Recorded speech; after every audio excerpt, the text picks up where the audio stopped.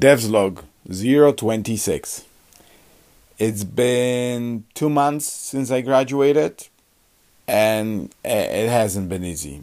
I mean, it's not like one of these epic stories like sent out 500 CVs, got 550 rejections, etc., etc. I can't complain. I probably sent out 30 CVs, hanged out on 5 different job boards, got 12 interviews.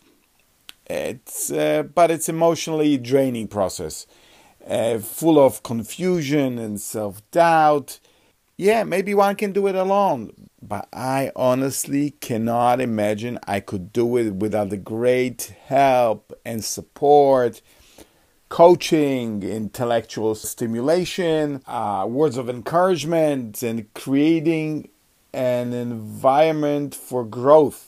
I got all of this from the great people of Code Nation. Not just teaching staff, support staff, and management, but also from amazing students. It's so stimulating to be surrounded by people from all walks of life, dedicated to becoming tech professionals. It's really inspiring to see fresh ideas, countless attempts to get to understand the coding concepts, and eventually a personal transformation.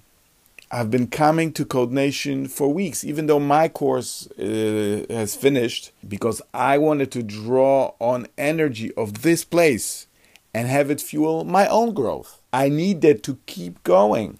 As I mentioned, looking for a job, especially first job in tech, is hard. Or it felt hard. It felt hard to me. These epic stories of 1,000 applications sent always finish with the person landing a job. And that's where I guess my story is similar. Yes, that's a very long-winded way to say, I got the job. Yay! Yes! My friends, I am officially junior developer, and I couldn't be any happier and excited and proud. After I broke the news, I got this text from Stuart, my mentor and friend, and it sums it up pretty good. And it says, Mati, you have smashed it. You decided over a year ago to be a developer. You made a commitment in January to devote yourself to it, and now you're a developer. It's amazing. I'm not gonna bore you with some quickly put together wisdom.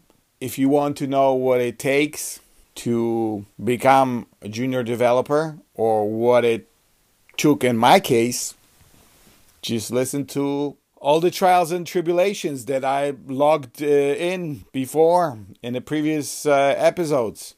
And I don't want to leave you with some final words, because I'm hoping this is only a season 1 finale, and I'll be able to tell you what happened next. It all obviously depends largely on my new employer and whether he feels comfortable with me continuing this podcast. For that very reason, I'm not going to tell you who gave me the job, because it's not about them, it's about me, my growth, and things getting real. So this is not the end. This is just another step, and there are many steps ahead. Journey continues. Signing off. Okay, just one more thing. I can't let it go. The sarcastic side of me cannot just let it finish like the hero riding to the sunset. And I just want to make clear, because I feel that maybe I presented my experience as too happy-clappy and too positive and too optimistic. It's not always. There are different days. There are good days and bad days. And interactions with people can be messy, and they are complicated because people are complicated. But I had my agenda. I wanted to make sure. For me, it's always about people. So I wanted to make sure that my experience on the way to becoming junior developer in CodeNation, that it's going to be a good experience, that I will cherish and enjoy interactions with other people, that I will be proactive, that I will go against my inclination to be grumpy and critical and try to be constructive, positive, optimistic, and having a lot of fun and taking pleasure with being around other people and being inspired and inspiring others. And I think that plan worked because I got so much help and so much support beyond what I could expect. I feel very fortunate that such wise, good, and skilled people took extra time to help me on my way. And without that, I feel I wouldn't make it. And I think to myself, just like it takes a village to raise a child, so too it takes the whole CodeNation to raise a junior developer. So if you are on a bootcamp, don't just stare at the screen, but look around and interact with other people, because tech is not just about the computers, but it is about the people.